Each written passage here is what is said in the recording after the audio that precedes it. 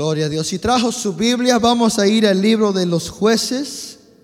Esta mañana concluyendo la serie de mensajes sobre domando leones. Jueces, el capítulo 14.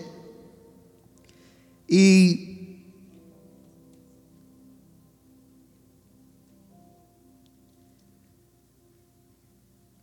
también estamos celebrando el domingo de Pentecostés esta mañana. 50 días después de la Pascua se celebraba en Israel la fiesta de Pentecostés. Y sobre esa fiesta descendió el Espíritu Santo sobre la iglesia, dando nacer a la iglesia del Señor Jesucristo. Entonces este es un día de gran celebración. Y esta mañana vamos a ver la obra del Espíritu Santo en la vida de Samson, uno de los jueces de Israel, el cual Dios usó poderosamente, grandemente, y el cual reconoció en sus días tanto la gracia y la fuerza de Dios como el fracaso también. Samson conoció los dos lados de la victoria y del fracaso. Pero vemos en él que el Espíritu Santo tenía un propósito, el cual cumpliría hasta el último momento de su vida. Jueces, el capítulo 14, y vamos a comenzar en el verso 5. Y Sansón descendió con su padre y con su madre a Timnat.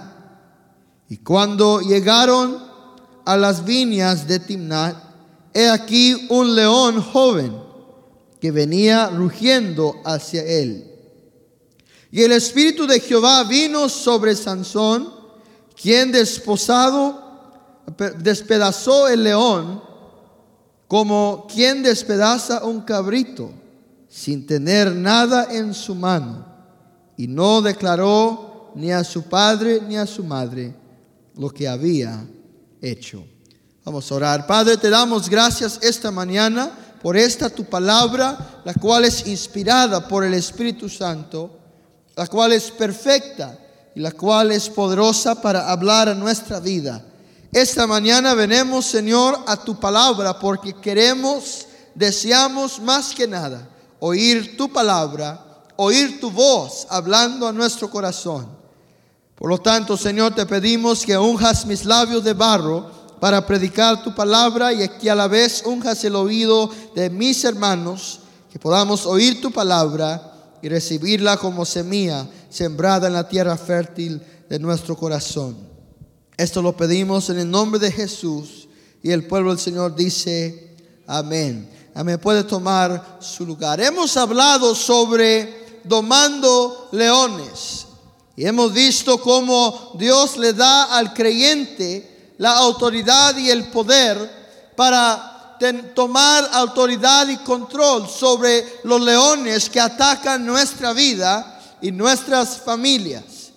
Y esta mañana concluimos con un mensaje sobre el amigo mejor de la iglesia, que es la persona del Espíritu Santo.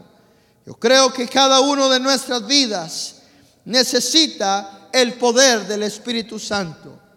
Y como vemos esta mañana, la vida de Sansón, cuando él fue atacado por un león, lo que vino sobre de él fue nada menos que esa gracia divina, la presencia de Dios, la presencia del Espíritu Santo sobre su vida. Pero antes de llegar a eso, quiero que veamos con claridad lo que es la vida de Sansón, porque en muchas maneras Sansón nos da una imagen o un cuadro de lo que está pasando en la iglesia en nuestros días. La palabra del Señor nos habla en el libro de Jueces de una nación, la nación de Israel, la cual en muchas épocas de su vida se había apartado de Dios. Y en el libro de Jueces vemos que Israel se aparta de Dios 7 veces. 7 veces sirvieron a Dios y 7 veces se apartaron de Jehová. 7 veces vinieron sus enemigos contra ellos y 7 veces se arrepintieron y regresaron a Dios, y Dios los levantó de nuevo. Y este ciclo se ve en la vida de la nación de Israel. En este libro 7 veces se ve este ciclo de derrota, este ciclo de pecado en su vida. En cada ciclo se ve que Dios levanta un juez, que Dios levanta un hombre, el cual será el rescate para traer liberación a la nación de Israel en esos momentos críticos. Y en la séptima vuelta, por decirlo así, en la séptima vez que la nación se aparta de Dios, Dios levanta a un hombre llamado Sansón. La realidad es que Dios lo escogió desde el vientre de su madre. Dice la Escritura que desde antes que él fuera concebido, Dios ya había estado profetizando sobre la vida de Sansón y declarando las proezas que él haría. Y él sería un hombre que sería poderosamente usado por Dios, y la gracia de Dios sería sobre él para traer liberación de los filisteos hacia la nación de Israel. Pero vemos en Sansón que en él hay una tendencia hacia el compromiso. Hay una tendencia hacia a doblar las reglas que Dios había establecido para llegar a tener en su vida las cosas que él quería. Pero la vida de Sansón no comenzó de esa manera, sino que mientras él crecía, vemos la primera obra del Espíritu Santo sobre él. En Jueces capítulo 13, verso 25, dice que el Espíritu Santo comenzó a manifestarse en el campamento de Dan y entre Sora. Vemos que el Espíritu Santo comenzó a manifestarse sobre la vida de Sansón. Y esta palabra manifestar es una palabra que indica que como un mover suave de un viento sobre un lago que simplemente mece el agua. Así el Espíritu Santo comenzó a moverse sobre la vida de Sansón con efectos quizá pequeños, con efectos quizás no muy grandes, pero que daban a saber a Sansón que Dios tenía un propósito sobre su vida. Y hermano, así como Dios operó en la vida de Sansón de esta manera, también el Espíritu Santo opera en nuestra vida de la misma manera.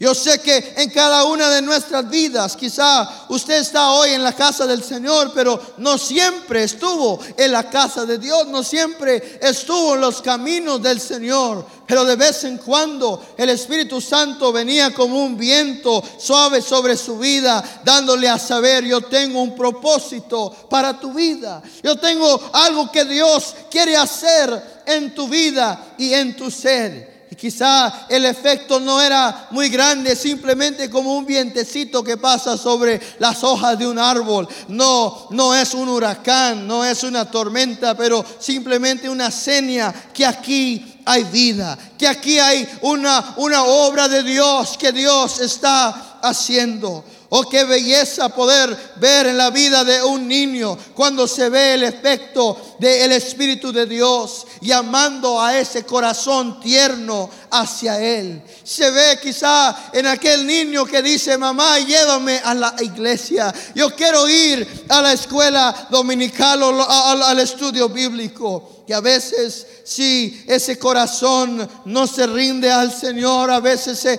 endurece al Señor y llega a ser joven, y aún en su vida joven, mientras está buscando los placeres de la vida, viene aquel viento del Espíritu sobre él, recordándole que Dios tiene un propósito para él y dándole a saber que hay más en esta vida que simplemente vivir para uno mismo, sino que hay un propósito divino. Y ese viento sopla sobre él. Pero aquel joven quizá endurece su corazón. Dice: no, yo no tengo tiempo para Dios, no tengo tiempo para la iglesia. Oh, hermano, pero el Espíritu Santo es persistente. Y quizá ya llega a ser adulto aquel hombre. Ahora es hombre, ahora tiene familia.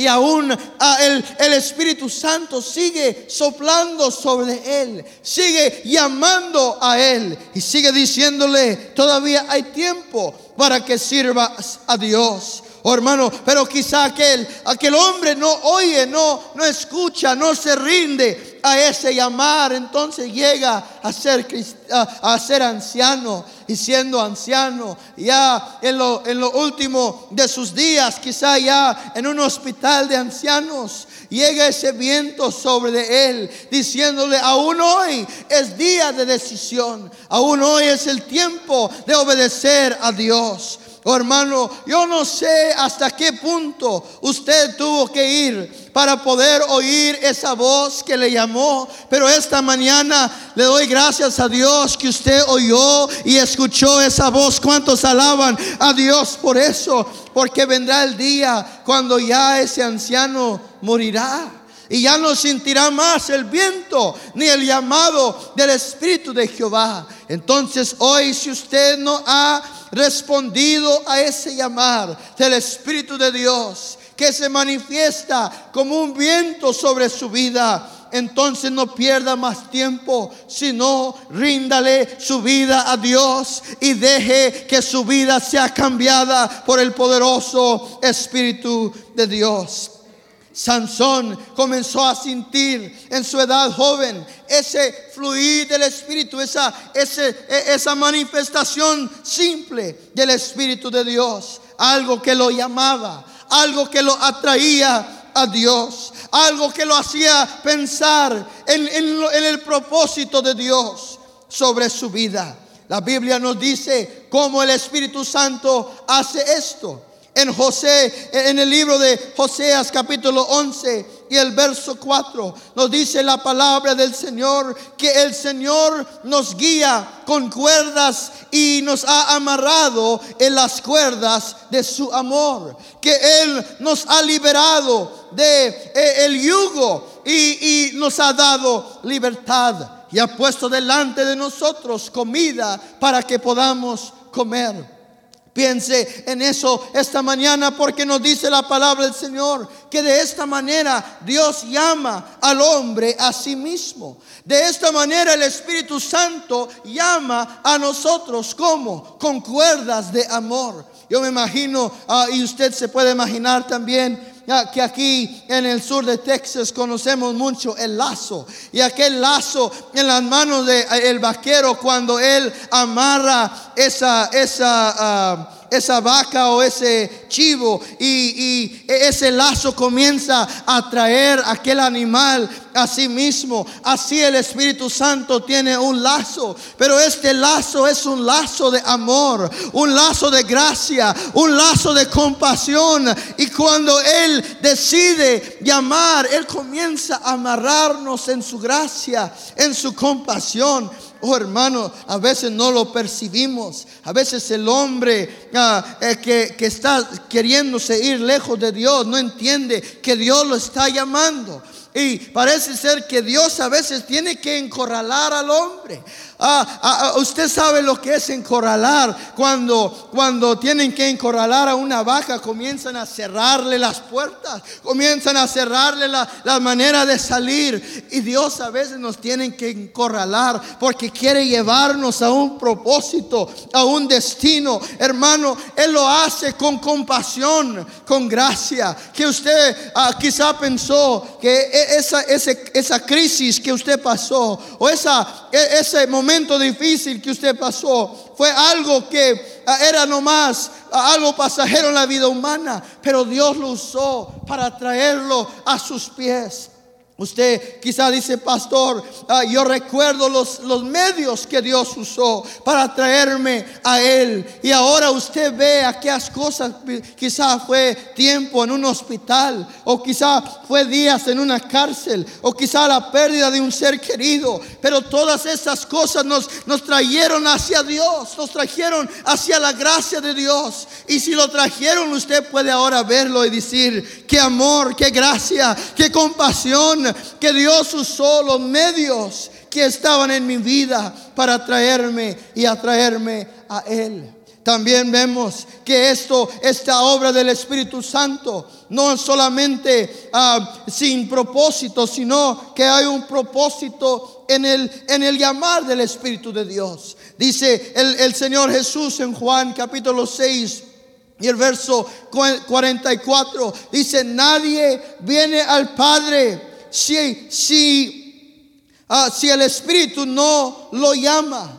Nadie puede venir al Padre si no es llamado, si no es traído hacia Él. Hermano, esta mañana tenemos que ver que el Espíritu Santo, cuando Él llama, cuando Él nos enreda en su gracia y nos llama, es con el propósito de traernos al Padre, de restaurar nuestra relación con el Padre, de restaurar nuestra conexión con Dios. Oh, hermano, y usted no puede venir a Dios el Padre sin el Hijo y sin el Espíritu que lo llame y que lo traiga. Y luego vemos en Job capítulo 36 y el verso 16 que este llamar no es solamente hacia algo, pero también es retirarnos de algo, porque dice la Escritura que Él nos ha llamado de la quijada de la destrucción, nos ha traído de un lugar de derrota. Nos ha dicho: vente hasta acá, mijo, vente para acá, mijito. ¿Por qué? Porque quiere traernos al Padre, pero también nos quiere apartar del mar, nos quiere apartar del peligro, del mal que puede haber para nuestra alma. Así el Espíritu Santo estaba llamando a Sansón. Lo estaba atrayendo hacia Él. Lo había enredado con el lazo de la gracia y lo estaba llamando porque había un propósito divino en su vida. Y ahora llegamos al momento el cual hemos leído en nuestro texto esta mañana, que dice la Escritura que un día Sansón y sus padres iban viajando de su hogar, y cuando iban de regreso, quizá Sansón se fue adelante o se quedó atrás, no sé, pero de alguna manera quedó solo. Dice la Escritura que un león joven comenzó a correr y a rugir contra él. Había un ataque sobre la vida de Sansón. Y sabe usted que es una cosa ser atacado por un león ya viejito que no puede hacer mucho, pero un león joven. Ahora Sansón tiene un problema en sus manos. Y dice la Escritura que cuando ese león rugía contra Sansón, que Sansón recibió la llenura, la plenitud del poder del Espíritu Santo. Dice que el Espíritu Santo de Jehová vino sobre de él. Oh, hermano, eso debe ser nuestra oración esta mañana. Espíritu Santo, ven sobre de mí. Oh, hermano, porque cuando el Espíritu Santo viene sobre de usted, cuando el Espíritu Santo viene sobre mí, hay poder, hay gracia, hay unción, hay fuerza y hay victoria.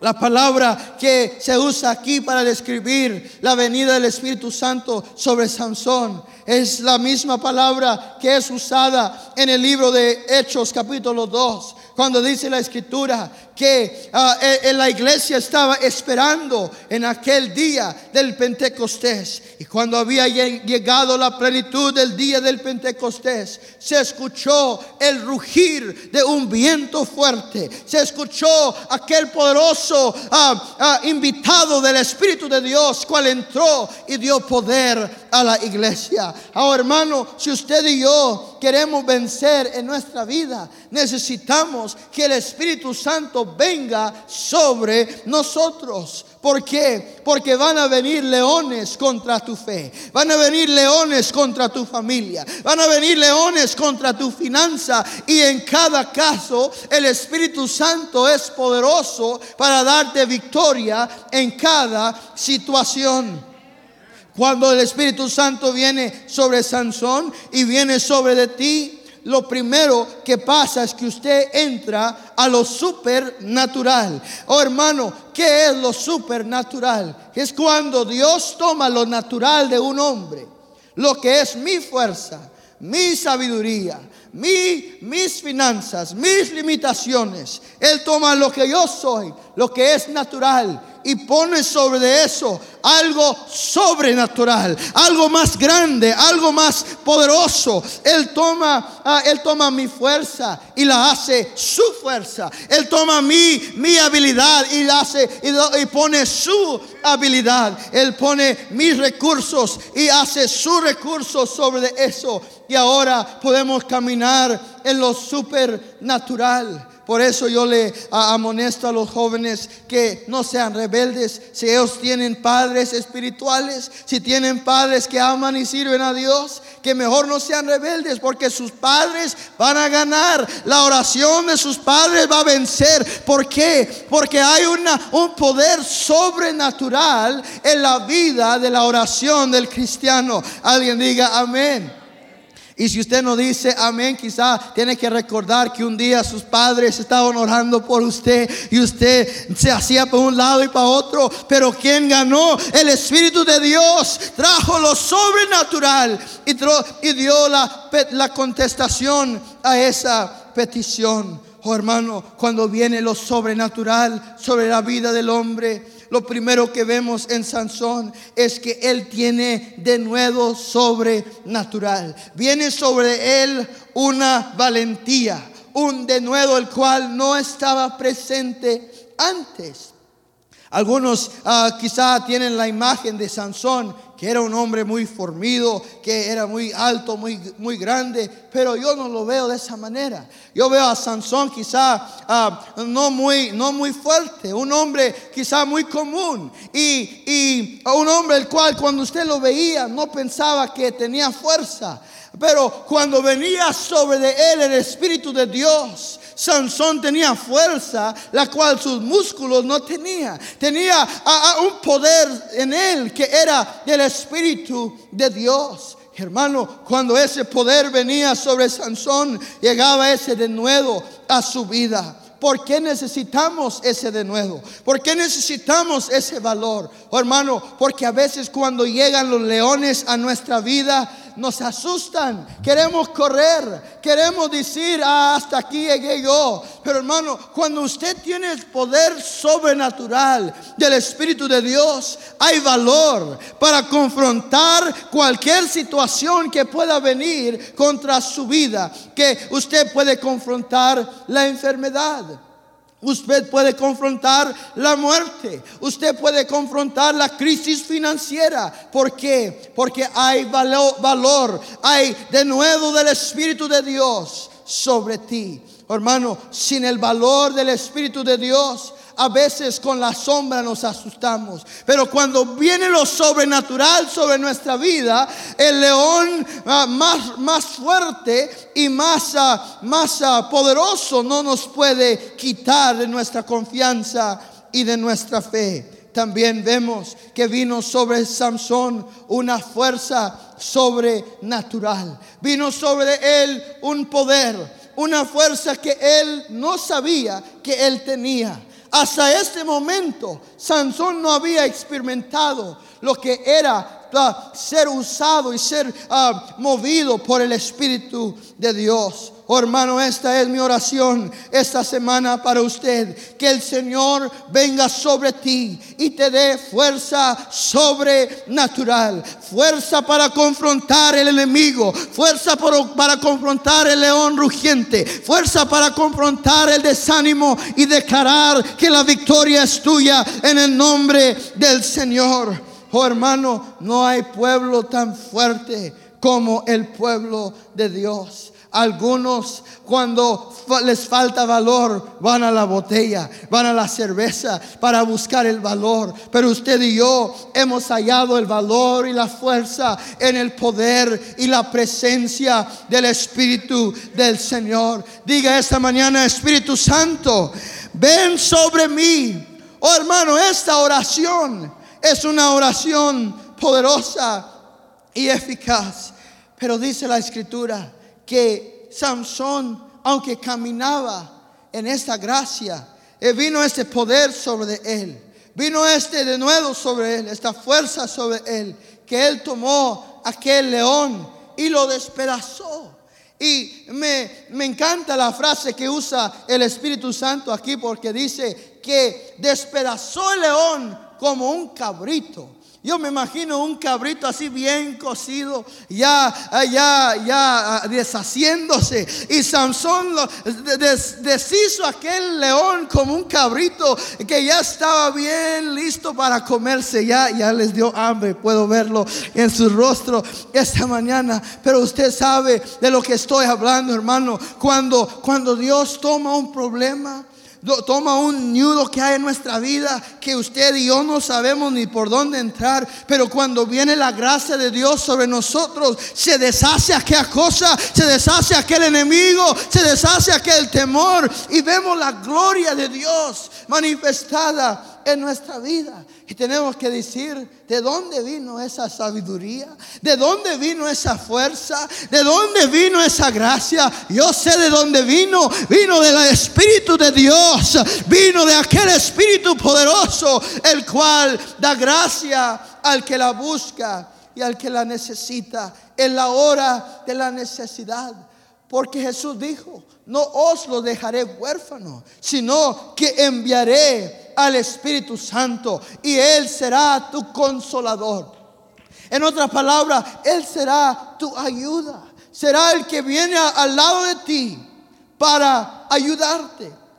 Note esto, hermano, que el Espíritu Santo no hace la obra, Él ayuda al que la hace. Digan amén. Porque a veces queremos que el Espíritu Santo haga todo. Queremos que el Espíritu Santo ore, que el Espíritu Santo ayune, que el Espíritu Santo dé ofrendas, que el Espíritu Santo haga toda la obra en nuestra vida, que el Espíritu Santo evangelice. Pero hermano, usted y yo tenemos que hacer la obra. Y cuando yo oro, el Espíritu Santo da poder a mi oración. Y cuando yo ayuno, el Espíritu Santo da fuerza a mi ayuno. Y cuando yo doy, el Espíritu Santo da gracia a mi ofrenda. Alguien diga amén. Porque cuando usted comienza a obrar, comienza a hacer la obra de Dios, el Espíritu Santo viene y da fuerza, da ayuda a esa obra divina que usted está llevando a cabo. Ahora, quisiera decir que así terminó la vida de Sansón,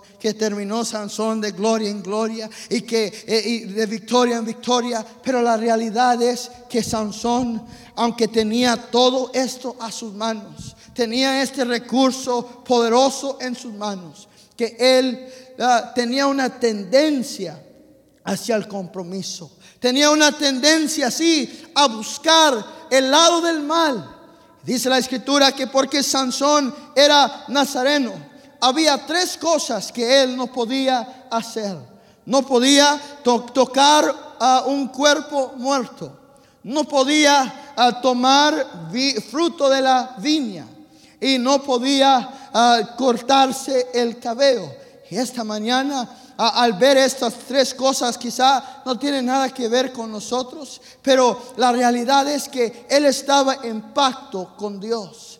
Y estos pactos que él había hecho con Dios eran los pactos los cuales, cuando él caminaba en ellos, tenía acceso a todo este poder y toda esta gracia. Bueno, dice la Escritura de que un día él venía sobre este mismo camino y vio aquel león que él había matado, y era prohibido tocar a un león. Tocar a un cuerpo muerto. Pero ahí aquel león, en el cuerpo muerto de aquel león, se había hecho una panal de colmena, se habían formado melaza, y él dijo: mira nomás, qué gracia de Dios hay aquí. Él sabía que él no podía tocar un cuerpo muerto, pero fue y sacó aquella melaza y se la llevó a la casa. Y no le dijo ni a sus padres de dónde la había sacado, sino que él comenzó a comprometer un poco. Dijo: bueno, no me pasó nada. Yo violé un parte del pacto, no me pasó nada. Entonces siguió un día, fue a una fiesta con sus amigos. Dice la Escritura que ellos tuvieron una fiesta que sería normal en ese día beber vino. Y ahí Sansón bebió vino también. Me imagino que él dijo: no pasó nada. Yo ya violé 2 de los mandamientos, 2 de las partes del pacto. Todavía tengo fuerza, todavía tengo ánimo, todavía tengo deseo. Pero hermano, sabe que así es como el enemigo le ha engañado a la iglesia y ha robado su poder. Porque nos ha engañado y ha dicho a muchos cristianos: mira, no es necesario ir a la iglesia, no es necesario estudiar tu Biblia, no es necesario orar. Y le ha quitado a los cristianos la herramienta para que tengan poder. Y de esa manera el Espíritu Santo está viendo a Sansón que mientras él tiene acceso a toda esta fuerza, ya no la va a poder usar. Hermano, cuando el creyente comienza a comprometerse de esa manera, piensa: no, pues no pasó nada, Dios no me castigó, seguí igual. Entonces malentienden la gracia de Dios como el permiso de Dios y piensa: pues es que Dios está de acuerdo conmigo. No, hermano, la gracia de Dios, la paciencia de Dios no es para darte permiso, es para darte tiempo a que te arrepientas. Alguien diga amén. Entonces Sansón está frustrando la gracia de Dios en su vida. Y al fin llegamos al momento crítico, el cual yo no tengo tiempo de describir con mucho detalle. Pero también Sansón se permitió cortar el cabello. En aquel día, cuando él se permitió cortar el cabello, dice la escritura que los filisteos vinieron sobre él. Y él se levantó, pero no sabía que el Espíritu Santo lo había dejado. No sabía que el Espíritu Santo se había apartado de él. Sansón, aquel hombre fuerte, aquel hombre usado por Dios, cayó en la derrota física y espiritual.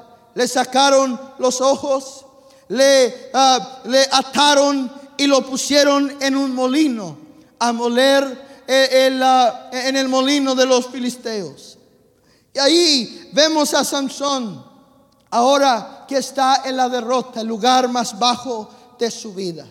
Vemos a Sansón que ya quizá pudiéramos decir: ya se terminó su historia, ya no hay más. Pero hermano, el Espíritu Santo no había terminado con Sansón. Y puedo decirte esta mañana, gracias a Dios, que el Espíritu Santo aún no ha terminado con nosotros. Porque usted y yo quizá diríamos: no, pues Sansón, ¿quién era Sansón? Ya Dios lo olvidó. Pero Dios no lo había olvidado. ¿Y cuántos nos han olvidado a nosotros? Nos han escrito una raya sobre nuestro nombre y han dicho: este ya no se va a levantar, ella ya no va a hacer nada.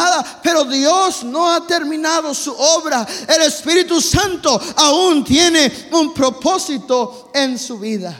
Y leemos en el capítulo 16 de Jueces que dice la escritura que el cabello de Sansón comenzó a crecer de nuevo. Oh, hermano, ¿sabe usted que cuando el enemigo le cortó el cabello a Sansón, le cortaron el cabello, pero no le quitaron la raíz del cabello? Entonces el cabello comenzó a crecer de nuevo. Y esta mañana yo quiero que usted vea esto, que esa raíz es la gracia de Dios en tu vida. Que aunque a veces el enemigo viene y corta y trae fracaso a nuestra vida, que cuando hay una raíz espiritual ahí, esa raíz va a crecer de nuevo y va a dar fruto. Oh, hermano, Dios no había terminado con Sansón, sino que ese cabello comenzó a crecer de nuevo. Y ahí se equivocó el enemigo. Porque si el enemigo de Sansón hubiera sido sabio, no le hubiera dejado crecer el cabello. Pero le dejó crecer el cabello. Y mientras crecía el cabello, era un símbolo físico de lo que Dios estaba haciendo en la vida espiritual de Sansón. Oh, hermano, le doy gracias a Dios esta mañana que usted y yo, cuando estábamos en el fracaso, que ahí la gracia de Dios dio restauración, dio un propósito nuevo, una segunda oportunidad. Comenzó a crecer el cabello de nuevo, comenzó a crecer la fuerza espiritual de nuevo. Y Sansón comenzó a ser restaurado. Antes de llegar a ningún triunfo espiritual, su alma estaba siendo restaurada. Oh, hermano, yo leo en el Salmo 23 que dice que el buen pastor nos lleva por delicados pastos. Junto a aguas de reposo, dice la Escritura, Él pastoreará mi alma. Esa palabra nos da a entender que Dios restaura el alma del hombre. Oh, gracias a Dios por esta obra divina del Espíritu Santo, que Él es el restaurador del alma. Él es el que trae restauración al hombre o a la mujer que han quizá fracasado y han caído. ¿Sabe usted, hermano, que la Biblia, el mundo en el cual vivimos ha dicho que la Biblia ya no tiene relevancia para nosotros? Que ya no es un libro de efecto para nuestra generación. ¿Cuántas veces han querido sepultar la Biblia? La Biblia sigue regresando, sigue levantando la palabra de Dios sobre la palabra de los hombres. Lo mismo han hecho con la iglesia.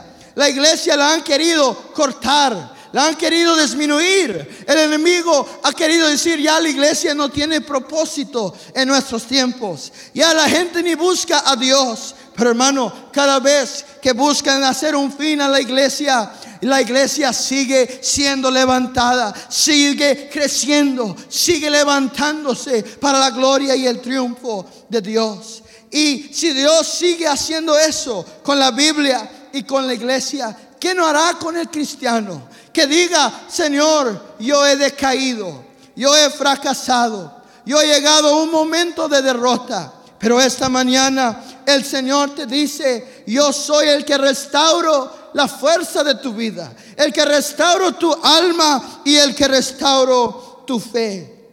Cuando el cabello de Sansón comienza a crecer, vemos que Dios primero está restaurando su relación con Sansón. Está restaurando esa conexión vital con la vida de su siervo. Pero también vemos que esta no es solamente una restauración para Sansón, pero también es una restauración para la nación de Israel. Porque Sansón, al tener fuerza, Israel va a tener fuerza. Por eso es tan importante que usted y yo seamos guiados por el Espíritu Santo, seamos llenos del Espíritu Santo. ¿Por qué? Porque su victoria es victoria para su familia. Cuando Dios usa su vida, Dios va a usar su vida para tocar la vida de su familia. Sansón iba a ser restaurado porque su vida era esperanza para la nación de Israel. Y esta mañana hay en este lugar un deseo en el corazón del pueblo del Señor de decir: Señor, yo quiero ver a mi familia sirviéndote a ti. Quiero ver a mis hijos sirviéndote a ti. Quiero, Señor, que tú hagas en ellos lo que has hecho en mi vida. Que ellos puedan conocerte personalmente, que puedan oír la voz del Espíritu Santo. Bueno, hermano, eso, como usted ya lo sabe, comienza cuando el Espíritu Santo viene sobre su vida. Cuando el Espíritu Santo da poder a sus palabras, a sus oraciones, y lo hace fuerte y lo hace valiente para confrontar los asuntos que vienen a su vida. Esta mañana vamos a ponernos en pie, por favor, y yo quiero darle una oportunidad a venir a este altar y hacer esta simple oración: Espíritu Santo, ven sobre mí. Ven y dame gracia, ven y dame fuerza, ven y dame fe. Ven y dame poder. Esta mañana, ¿por qué no se viene a este altar con una expectativa? Diciendo: Señor, yo necesito unción fresca sobre mi vida, sobre la vida de mi matrimonio, sobre la vida de mi familia. Busca esa plenitud, busca esa llenura del Espíritu Santo. Ven a recibir esta mañana la fuerza que tu vida necesita.